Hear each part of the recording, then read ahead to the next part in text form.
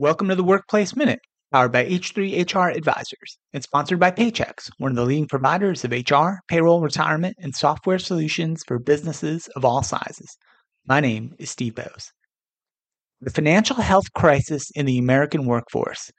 58% of workers are living paycheck to paycheck. More than half, or 58% of all Americans, are now living paycheck to paycheck, according to the recently released Your Money Financial Confidence Survey conducted by CNBC in partnership with Momentive. And even more Americans, roughly 70%, report they feel stressed about their finances, mostly due to inflation, economic uncertainty, and rising interest rates, the survey found. Adults who are struggling to afford their day-to-day lifestyle feel even more under pressure, according to the CNBC survey conducted in March. They are 3 times more likely to say a lack of savings or credit card debt is a problem, and twice as likely to fear being laid off. They are also more likely to worry about healthcare costs and student loan debt. With financial stress mounting, the overall financial health of U.S. employees has plummeted overall to only 55%. And that's down from 64% a year ago, according to MetLife's annual Employee Benefit Trends study. Experts advise that organizations should make more financial planning, educational, and literacy resources available for employees. Of note, improving employees' financial literacy is also key to an improved outlook and less stress, according to experts surveyed by CNBC. In fact, numerous studies have shown a strong connection between financial literacy and financial well-being.